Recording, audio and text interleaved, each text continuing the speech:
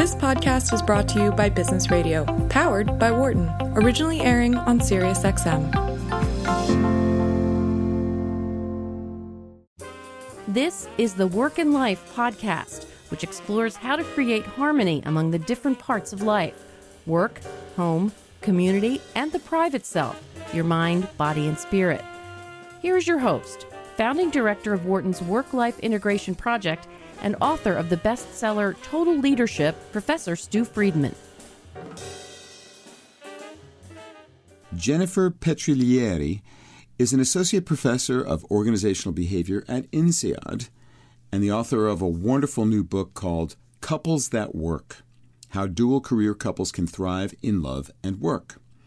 Jennifer's award-winning research and teaching focus on identity, leadership, and career development. She's particularly interested in how people's close relationships shape who they become professionally and personally, and how moments of uncertainty and crisis make us who we are.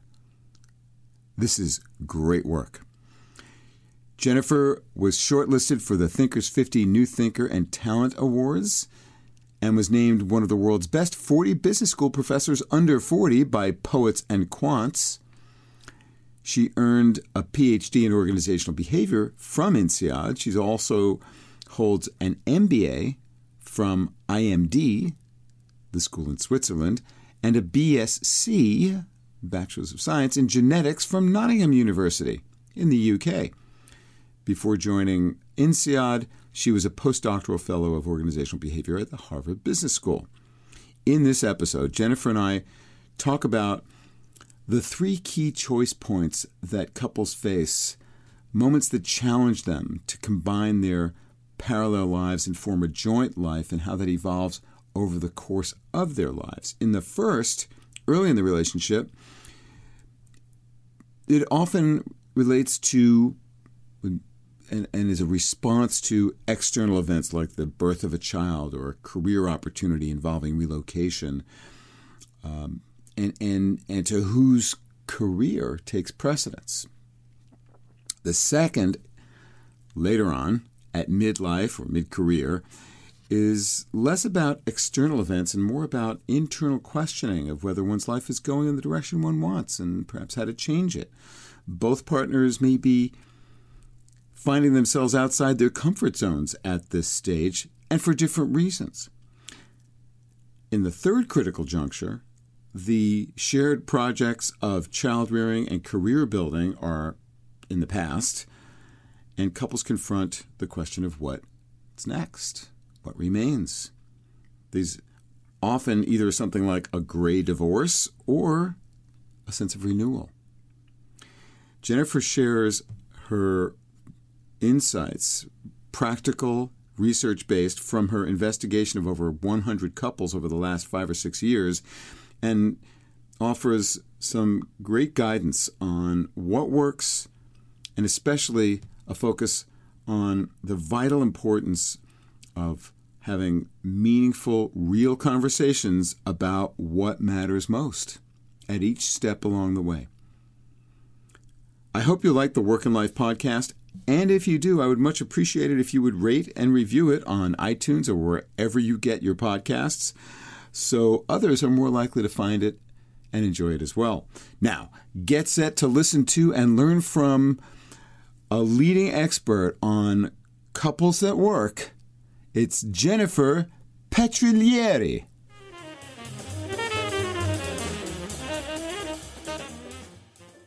Jennifer Petriglieri, welcome to Work and Life. Thanks, Stu. It's great to be here with you. It's great to have you here. Thanks for making it. Your book is so important, especially here in the United States, where our local, state, and federal government doesn't really provide the kind of support that families need to thrive. So we're going to be exploring together how dual career couples can support each other in the different parts of their lives. Just a brief bit of history, if I may. At the beginning of my own and my wife's careers, many years ago, early 80s, we were both PhD candidates in psychology at the University of Michigan. We were very much influenced by work that had been done prior to us, particularly Lottie Balin, Rosabeth Moss Kanter, Bob Kahn, and others, particularly Lottie's work on what she called serial careers, wherein people, especially women back in those days, would cycle in and out of the workforce based mostly on childbearing concerns.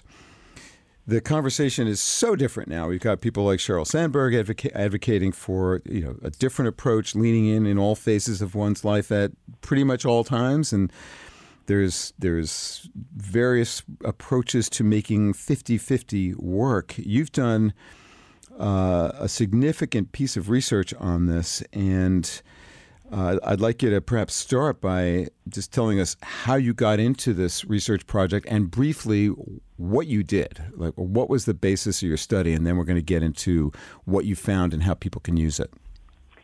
Yeah, so how I got in was really a mix of my own predicament and pretty much everyone around me that I knew and my academic interests. So my husband, John Piero, and I, we got together late 20s, and the relationship moved fast. Within the space of, I think, 3 years, we were married, 2 small children. I changed careers.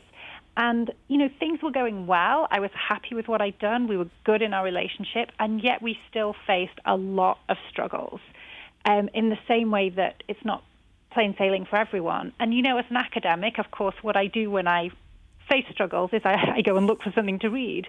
And I would go to the library, I would look in magazines, and there was really just nothing that looked at how people could combine 2 careers and a relationship over the long term. There was advice on how to split the washing up, and there were sort of stories of power couples who had it all sorted, but there was really nothing that looked over the long term. And I thought, if no one's written that, that's what I'm going to do, and that's where the research started. And it's interesting that you talked about the different models. I think from the get-go, I was looking for what's the solution, right? What's the best way to make this work? Is there an arrangement? Is it 50-50? Is it a career leader and a career follower? What works best? And, halfway through my research, I think 2 or 3 years in, I just could not find this arrangement. What I was finding was there were lots of different arrangements, of course, that couples could make work, and I was puzzled. And the deeper I got in, the more I saw... Wait, so you were puzzled because there was this variety that you couldn't quite grasp at first? But yeah, and at first I think like many of us, I was looking for the secret sauce, right, the one solution. But the more I looked, the more I realized it wasn't about the choices per se. It was about the way couples went about making those choices, right? It was about the conversations that went into those choices. And so really my aim with the research shifted from finding the answer to trying to look at what is the process we need to go through and what do we need to think through and how do these challenges appear at different points of our lives, right, and how can we make it work over the long term. So give us just the 30-second version of what the substance of the research was in terms of your method. What did you do? How did you study this question? Yeah, so I'm a qualitative researcher, so I went and spoke to more than 100 working couples from across the world, and they were at very different life stages and career stages. So some were in their early 20s, just starting out, trying to build things, others at mid-career, others into their 60s, towards the end of their careers. And they were very varied, some gay, some straight, some on first marriages, some on second or third, some with kids, some without kids. And I really looked for that variation and then spent time with these couples really understanding their life story and understanding what had happened over the course of their time together, what were the challenge points and how they'd overcome them. So that's the basis of the research. Okay, and that is what you write up so vividly in Couples That Work with these wonderful stories that really bring to life the ideas that you gleaned from what you found. Like you and Giampiero, my wife and I have had to deal with these issues ourselves over the course of now 38 years of marriage and 3 kids. And now one of our children is married, has a 12-year-old son that's came into the marriage with his wife last April. And now they're expecting to deliver their biologically created child. That's going to happen later this year, and they're staring down some really tough choices right now as they both have careers that mean a ton to them. So all this is very personal for both of us, and I'm so glad that you focused in your study on the nature of the relationship and the quality of the communication and contracting to deal with the struggles for power, the personal hopes and aspirations of the different parties, the cultural assumptions that people introject, that they make a part of their own psychology, the expectations that they aim to meet.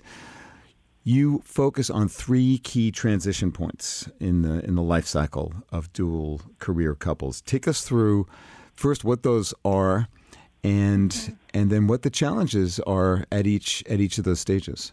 Yeah. So when I looked at the stories of couples, I found that they weren't always struggling, but neither were things always calm, and they tended to hit 3 what I call transitions in the book, where these struggles were kind of most apparent. And it's interesting you talked about your son there, because he's facing really this first transition.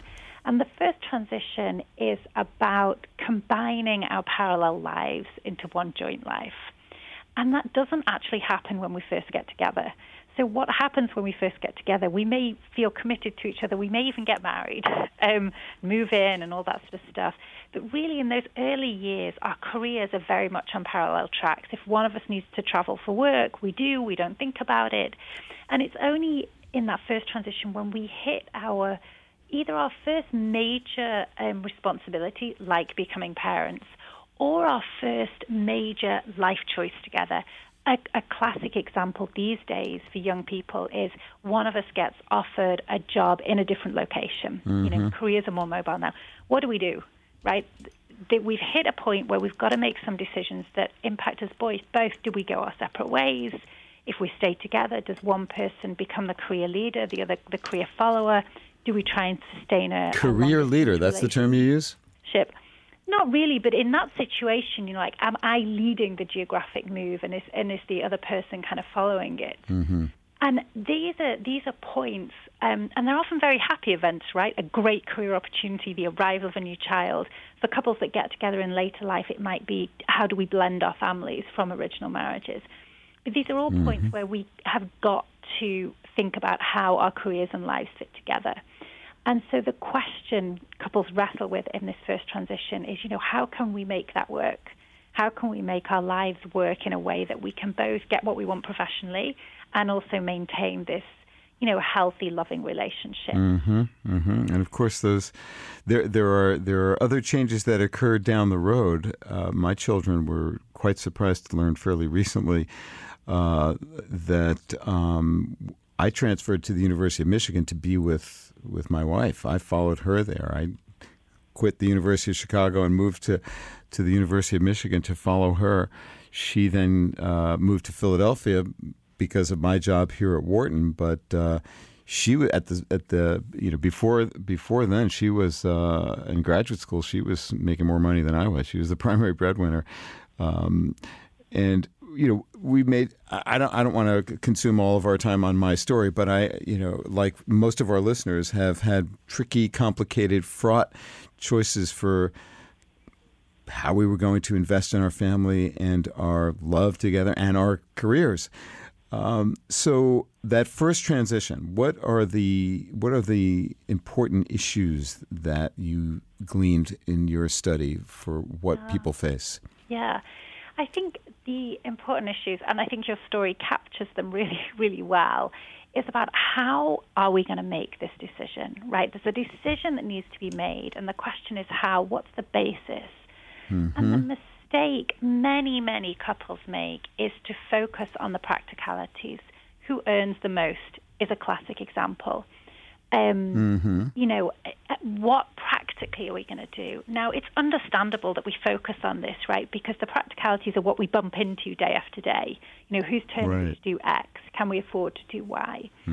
But the problem with focusing on those practicalities is it ignores really what's driving our relationship. And what's driving our relationship are those discussions of, what really matters to us? What are the principles by which we want to live our life?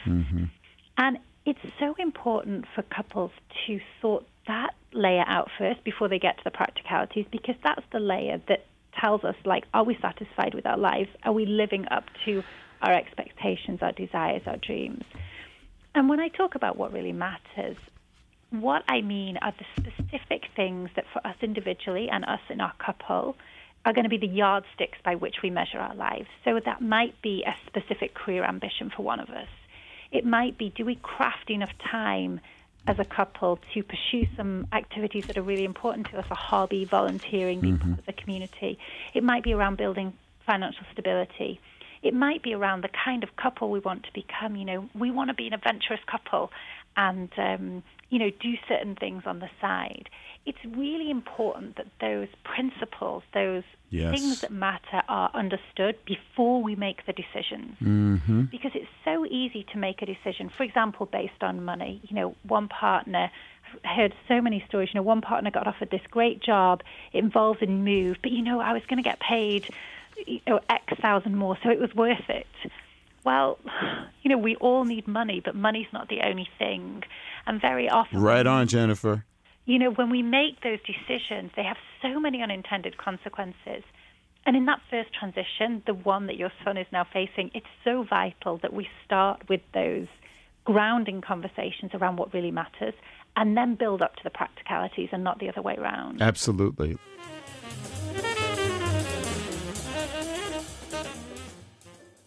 So that grounding in, the values and aspirations and the vision that we have for the life we want to lead together, why is it that most people don't do that work of, conscious, mindful, intentional stepping back to reflect on the big picture, the underlying layer, as you refer to it, before being driven by more reactively by, the immediate need for, who's going to make the extra X percent. And so we should make that the primary driver of our decisions, for example.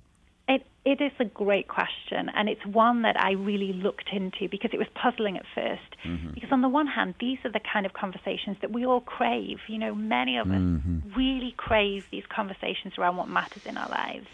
And I think what's happening is two things here. One is, those of us in the workforce now are really the first generations of dual career couples. So there's no role models. There's no conversation in society around what these conversations are. So there's very little language people can use. There's very few guides out there for people. So there's a lot of not knowing. I think especially in our early years, and I remember myself when I was there, this honeymoon period of a relationship is wonderful and it's exciting and you get carried away and you think everything will be amazing forever. And of course you do. You're new and in love. And sometimes these conversations just don't occur to you until you hit that first transition, that mini crisis point. And then suddenly you're, almost backpedaling to those conversations. So I think there's a combination of reasons. But it's certainly not for lack of appetite. So whenever I present my work, I challenge people to go away and have these conversations. And, 2 days later, I get a flurry of emails from people saying, it was absolutely amazing. It's the best conversation we've had for years. Mm-hmm. And it's not that there's resistance. I just think a lot of it is we've not developed the language or the habit of having these conversations, either in our couples, but also in our peer networks, within our families, and within our friendship networks. I know. And in my work on leadership from the point of view of the whole person, what I call total leadership, what I have people do is establish first, a way to articulate their values, their vision, what they stand for, the kind of world they're trying to create in the different parts of their lives, and then identify the most important people in their lives in the different parts of it, at work, at home, and in the community, and then engage in conversations about what they need from each other and how to build their relationship over time in the context of the other important relationships that matter. Yeah, and absolutely. And that all is the groundwork for then thinking about and taking action on what they can do to make smart choices about how to live and how to work and how to bring the pieces together in a way that works over the course of time. Yeah. And it's a revelation for most people to first think about what matters most to them and then to have meaningful exchanges with the people who matter most to them about those questions. And it always opens the doors of perception and creates avenues for creative movement into the future together. And so I'm deeply familiar with what you're talking about with respect to how good it feels. And I think there's another layer of importance around couples, which is not just around what matters, those principles. It's also around what are the lines we are not willing to cross. And I think this is critical for couples because we can so easily walk down the thin end of the wedge. So, and these lines might be around time, right? What is too much time at work? Okay. Such an important That's an important line. What is too much work travel? With too busy schedules, if you take a job with more than 20% work schedule, does that negatively impact mine so much it's not possible? What about geographic locations? Are there some places that even if you got offered the job of the century, it are just off the table? Now, having these because of location. Yeah. For example, having these conversations is so vital because they narrow our options. Now, this sounds counterintuitive, right? We all think more choice, the better. But as you well know, I'm sure, the more choices, not the better. The more options we have, the more difficult it is to choose, and the more we regret our choices. And so what having a real open and honest conversation around these boundaries, these lines does, is it shows you what is the field we are playing in as a couple and what's outside that field. And what that does is it takes away a lot of regret from the couple, because if I know an option is outside of the boundaries, it's much easier for me to say, I'm sorry, I'm just not playing that game that's outside of my field, without going through an endless negotiation and then feeling regret and resentment and all this. So I think it's not just about what matters. It's like, what is the field we're playing in and what's outside of that field? And that's especially important at this first transition when they're combining their lives. Absolutely. And so what specifically do you suggest as guidance for how to have those conversations and deal with differences of opinion about what those lines should be? Because for sure, most people don't have exactly aligned goals and aspirations. So first of all, I think, extremely practically, it's worth sitting down together, pen and paper in hand, and taking some time, jotting some notes down on your own, and then really openly sharing them and sharing with each other, not just this is my line, but why. What is the rationale behind it? Why is that line really important to me? Because once we understand those underlying reasons, it's a lot easier to find that common ground. And what I find is there are only a few things that really make couples incompatible. An obvious one is if someone really wants children and someone else really doesn't. That is very hard to resolve. Probably should have talked about that before you committed to each other, though, right? Well, the reason I say this now is that, what my hope is that couples have these conversations right up front in their early days. And in fact... yes, my wife and I, we talked about our first child, I think, on our first date. Yeah, we did too. And my husband already had the name sorted out. So did we. Although we didn't end up using the name that we had discovered at the beginning. But so... I was talking to someone the other day who had an early copy of the book, and she shared it with a friend. And her friend was in the early stage of a relationship, and she had these conversations. And they realized that there was a fundamental aspect in terms of geography that they were just incompatible. And they did end up splitting up. And she said to her friend, it was really painful, but I projected myself forward and thought, thank goodness we found this out now and not in 5 years' time. Absolutely. And I think it's really vital we kind of educate the younger generation about the importance of these conversations. Now, this isn't about having a tick list of 100 things and my ideal man or woman needs to align with all these things. It's around what are those real fundamental boundaries. All right. So, and those have to do with whether or not to have children. What else? What else have you discovered as are the crucial questions? Geography, potentially. In this day and age where we are often, cross-cultural marriages and things, geography is a really important one. And then I think there's a real deep fundamental difference in terms of what's the balance between work and life outside of work. Now, the reason I say fundamental difference is there's no issue if you want to dedicate, 80% and I want to dedicate 70%, that's fine. But if one of us really wants a lot of time all together as a family and the other person, wants to go for gold in their career, that's quite difficult to balance out because that's not a personal preference, that's a preference of the time we spend together. So there aren't many that are real fundamental stumbling blocks, but there are a few, and it's important to ensure you're aligned on those. And for all the other things, it's about getting close enough.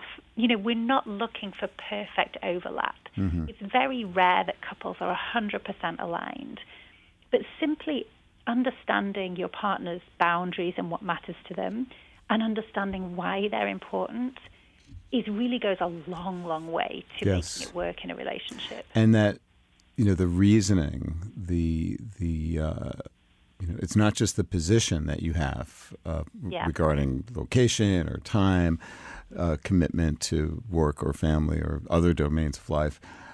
It's why that matters. And often that involves looking back into your history, right, as to, here's why this matters to me because of how I've come up in the world and what I've experienced. Exactly. And those are conversations that require commitment, compassion, openness, curiosity, and real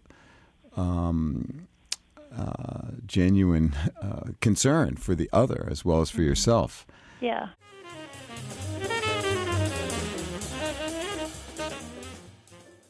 So, Jennifer, we talked about the first important transition point.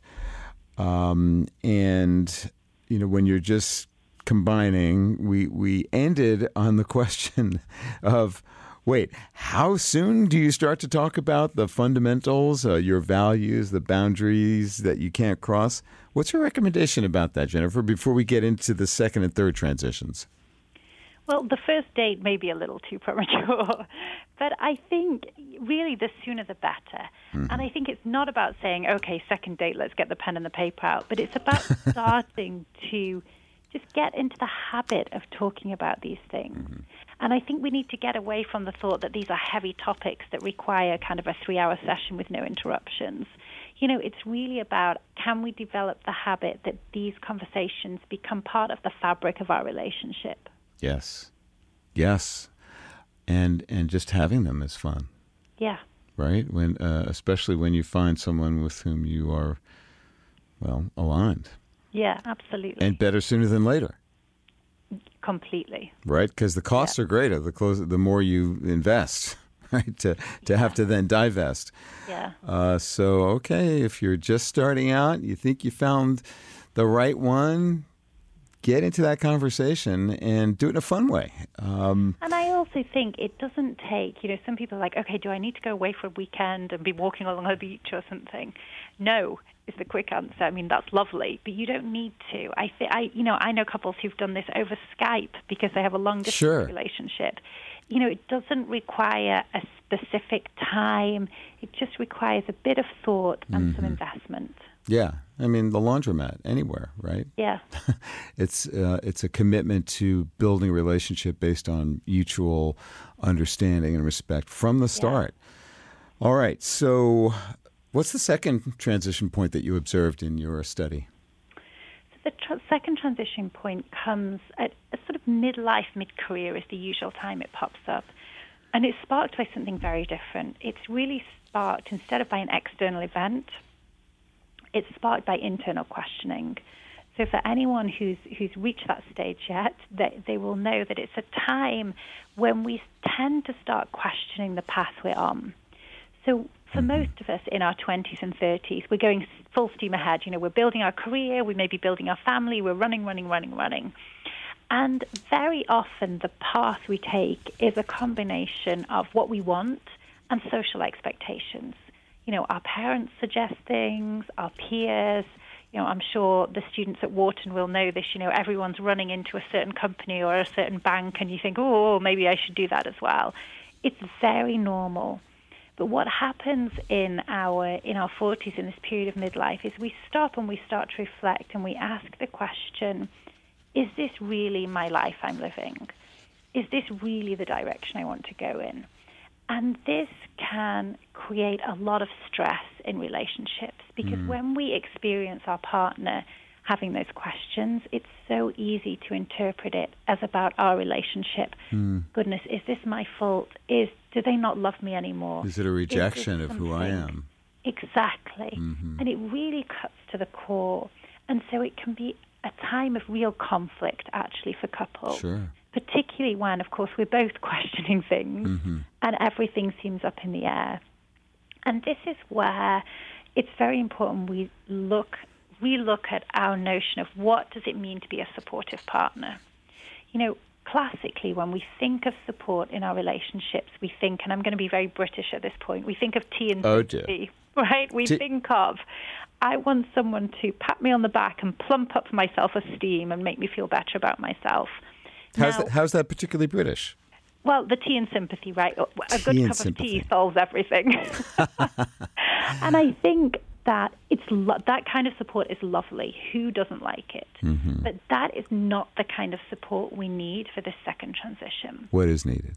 The kind of support we need is that plus, and it's what I talk about in the book as a secure base. And what that means, a secure base relationship is one in which there is that layer of pumping up your self-esteem, but there's also a real push away from the comfort zone into a push to go out there and take risks and explore.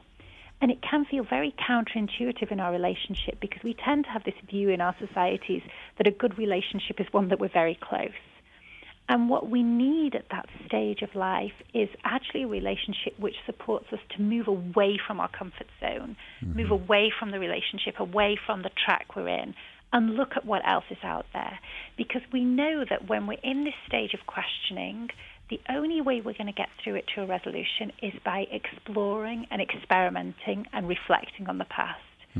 And these three activities are vital, but they are threatening to a couple, right? So the only way we feel supported enough to go and do those genuinely and wholeheartedly is by having a partner who is secure enough to provide this secure base to, yes, look after us and make us feel better, but also push us out and be like, get out there, take some risks, do this exploration, I support you, and if you fall flat on your face at some point, which we all do when we take risks, we'll pick the pieces up together. And it's a very different way of thinking about support in our relationships. And so you referred to how people are threatened potentially by that. So what have you learned about how to overcome those fears of being supportive in the way that you've just described and encouraging your partner to get out in the world and explore and experiment? How does one deal with the ambivalence about providing such support? Yeah, I think one of the important things to realize and to acknowledge in the couple is that we do feel ambivalent about it. I think too often in our couples, we try to be the cheerleader, right? That everything's great all the time. Well, you know what? It's not. And that's actually okay. And I think it's very important we recognize in our couples, I really want to support you and I think you should go out there. And I actually feel quite wobbly about it. And it's really important. Wobbly. I'm translating for our American audience. Sorry. I feel quite anxious about that. I feel, I'm worried. What if you find out something I don't like? And I think it's very important we recognize those two sides. I also think what I found from my research is, it's this idea of psychological mirroring. When one person provides this support to the other, it's very often reciprocated. And so what can happen in couples is this classic, we're both stood around the edge of the pool and who's going to be the first one to dive in. And what I would say to couples in this stage is it doesn't matter. Just one of you dive in, and the other will probably follow. Will probably follow suit quite quickly. So I think it's a case of, have the courage, try it, and be open about. It's not easy, right? I'm really committed to this, and I'm also feeling anxious about it. And can we talk about both sides of that, the excitement and the joy, and also the feeling of being a bit unsure and a little bit threatened by this? And you also talk about asymmetric support. What does that look like, and how have successful couples dealt with it? Yeah, so asymmetric support happens when one of us falls into the role of the supporter, of the person who gives the loving push, if I can put it that way, and the other person falls into the receiving end, and we get locked in these roles. So of course, at any one time, there's usually one person's the person who needs a bit more support, and the other is the supporter. That's normal. But the problem with asymmetry is when it gets baked into a couple, right? When we get stuck in these roles and we can't change them. And I think in these situations... Why is that a problem? It's a problem because we all need both, right? We all need that support. And in our relationships, it's also important that we're all giving that support. It fulfills psychological needs in our relationship. And when we get locked into these patterns over the long term, this is where bad things happen. And I think it's very easy when we see a couple in this situation to see one as the victim and one as the perpetrator, right? You're getting all the support and you're not giving it back, it's your fault. But of course it takes two to tango, right? There's always a dance going on that gets people locked into these roles. And it's really important for couples to be aware of this. If they're getting stuck in these roles, voice it and really actively try to get themselves out of it. So think about, okay, how can I step out of the being supported role and turn the tables? And this is where the habit of having these regular conversations and building that into the fabric of our relationship really comes out. So that's, again, an exhortation for why it's so important to be starting out with conversations about mutual needs and expectations, knowing, of course, that it's going to change over time. Yeah. And then I think there are some real benefits to being in working couples. If we think of this second transition, a lot of it is how do we explore new territories? Well, the great thing about having a working partner is we have an ideal sparring partner there, someone who has a rich experience, a rich network. And I think all too often we focus on the challenges, but we also know there are some huge benefits of being in a working partnership. So does Gianpiero provide you with that kind of support, Jennifer, if I may ask? Yeah, absolutely. Of course he does. I know he does. And you know what? It's not always comfortable, and I don't always like it. Why is that? And that's okay, because I think it's this idea of the loving push, right? And we all like to be encouraged, but at some time... Yeah, but stop pushing. That hurts. Stop pushing. And yet, I think what I found in my research very clearly was the couples who were really the most successful. And when I say successful, I don't mean objective success. I mean they felt, happy and pleased that they had meaningful careers and they had a fulfilled relationship. I'm glad you clarified the meaning of success, because I don't like it when people think of success as material gain. It is one indicator of what some people value, but it's certainly not what many people think of as a successful life or career or relationship. So. But these couples who really felt successful, they felt it was working, were often couples that had a high degree of challenge in their relationship, that kind of had a lot going on. And I found this really fascinating. And of course, it was because in these couples, they were really supporting each other to take those risks. And we all know when we take risks, we sometimes fall flat on our faces. And we often experience some anxiety as we're taking them. And we struggle. But the way these couples talked about their struggle was, it's my struggle. I chose that struggle. And so it's meaningful, and it's my adventure. And it was so different from other couples who didn't have that same layer of support and were perhaps facing some of the same challenges. And for them, it was really a grind. It was something they had to get through. Life is throwing these things at me. And just this different way of being in our relationships makes us look at the world through a very different lens.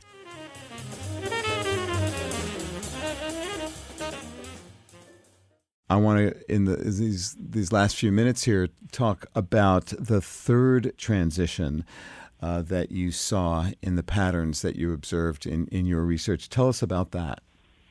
So the third transition comes at a time when the commitments that sort of kept us really singularly focused in our 20s, 30s, 40s are behind us. So if we had children, they've probably flown the nest by now. That period of really intense career acceleration is past us.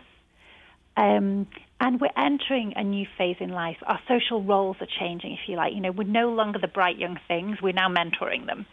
And what that does is it brings about real fundamental questions of identity. So on the one hand, there can be a sense of loss. Who am I now if I'm not the hotshot? Who am I now if I'm not the active hands-on parent? But at the same time, and I'm sure, as you know very well and many of your listeners know well, it's a time of life that holds immense opportunities, right? And this is where the changing life cycle is really impacting the generations now at this age in a way that has never impacted generations before. How do you mean? So, well, we're all living longer, which means our careers are longer. Very few of us are retiring at 60, 65 anymore. Mm-hmm. And at the same time, the labor market is changing. There's the rise of the gig economy, freelancing, all of these options that were simply not available to generations gone past. And so what happens is we get to, say, our early or mid-50s, and while some things are behind us, suddenly there's a world of possibilities opening up. And you know what? We've got 15, maybe even 20 years left of our career to take advantage of them. And so it's a time when people's horizons tend to broaden.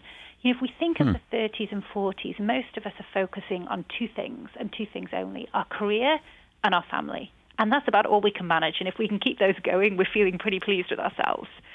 At this stage in life, our horizons tend to broaden, and we also think about community. We think about legacy. We think about perhaps circling back to some of our activities and pursuits of our youth. With this real broadening of horizon combined with the opportunities to work in a different way than just simply powering on full-time in perhaps a corporate role, really lead to us to be able to play with this idea of who are we going to become in this last phase of our working lives. Mm-hmm.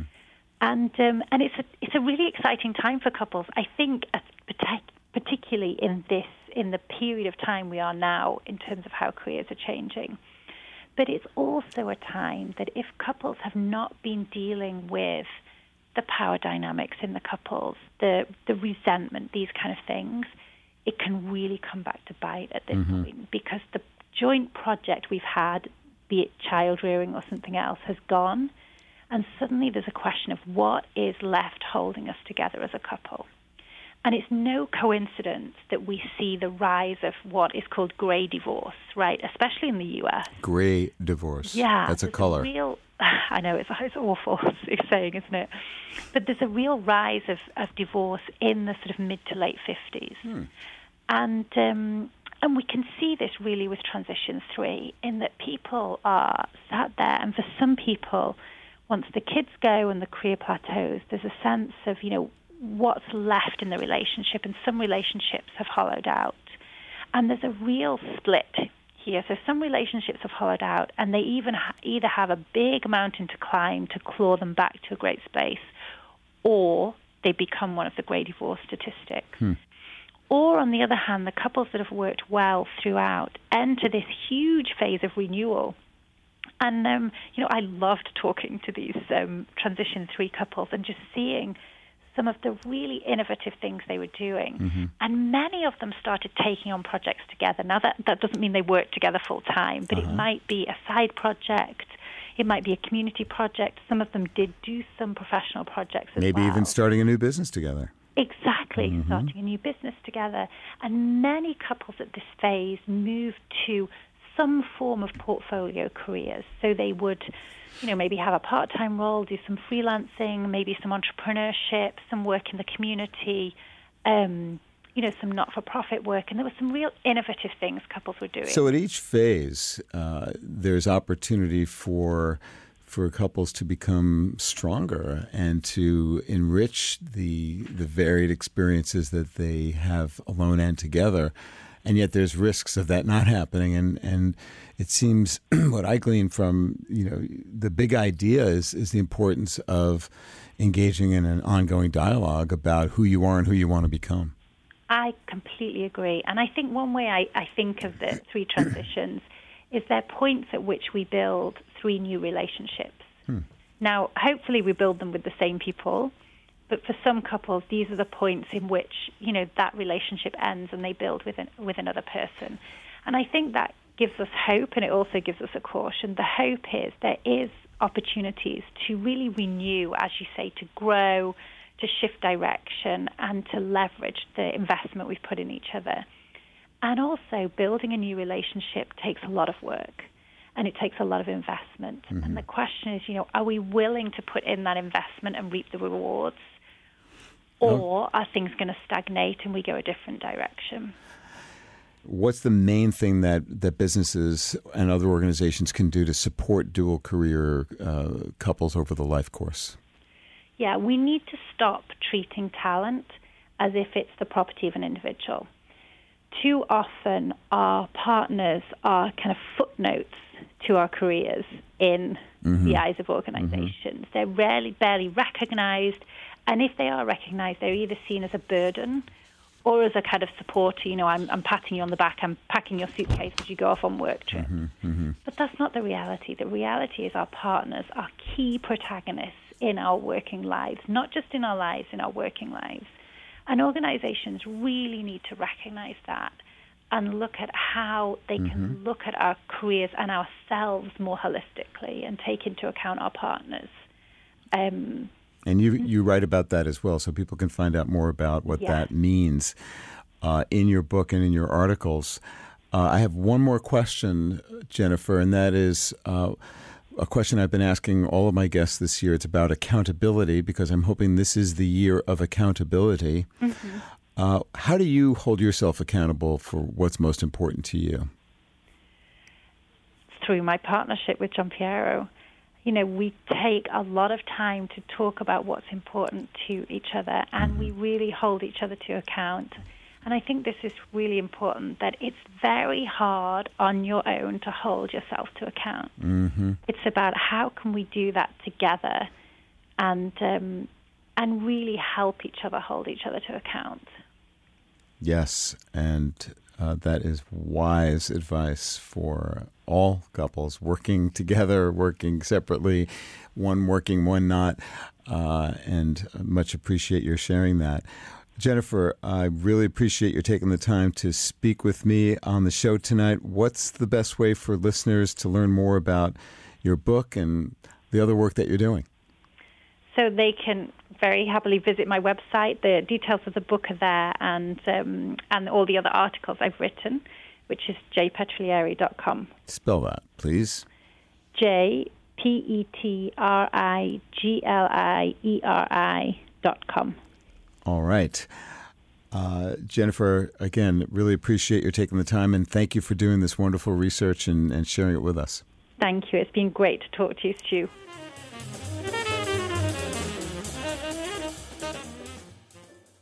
I hope you found my conversation with Jennifer Petriglieri to be eye-opening, as I did. Really practical and valuable wisdom based on a great research project that then leads me to present you with a challenge, an invitation. If you are in a dual career couple, here's my challenge to you. Start a conversation with your significant other, with your partner, about what's really important to you both right now. What are your core values and your shared values, as well as the values that you hold independently? What's the common ground that you're walking together, and where are your limits, the boundary conditions that are important for you to keep in mind now at this stage. What happens when you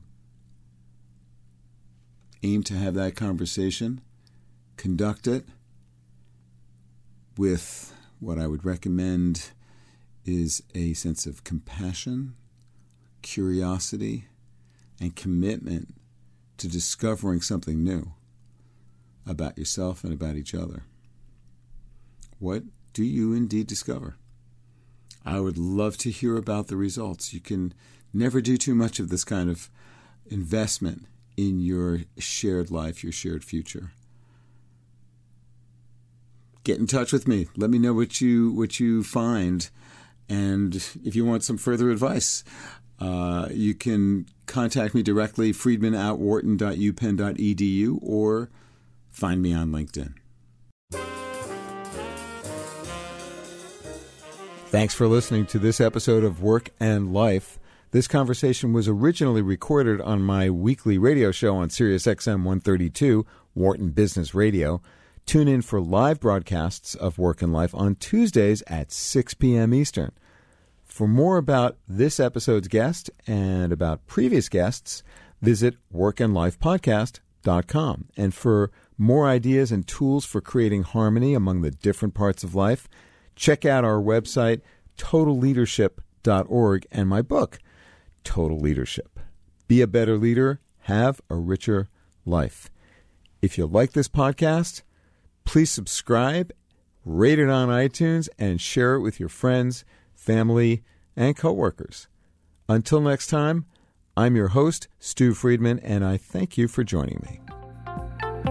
For more insight from Business Radio, please visit businessradio.wharton.upenn.edu.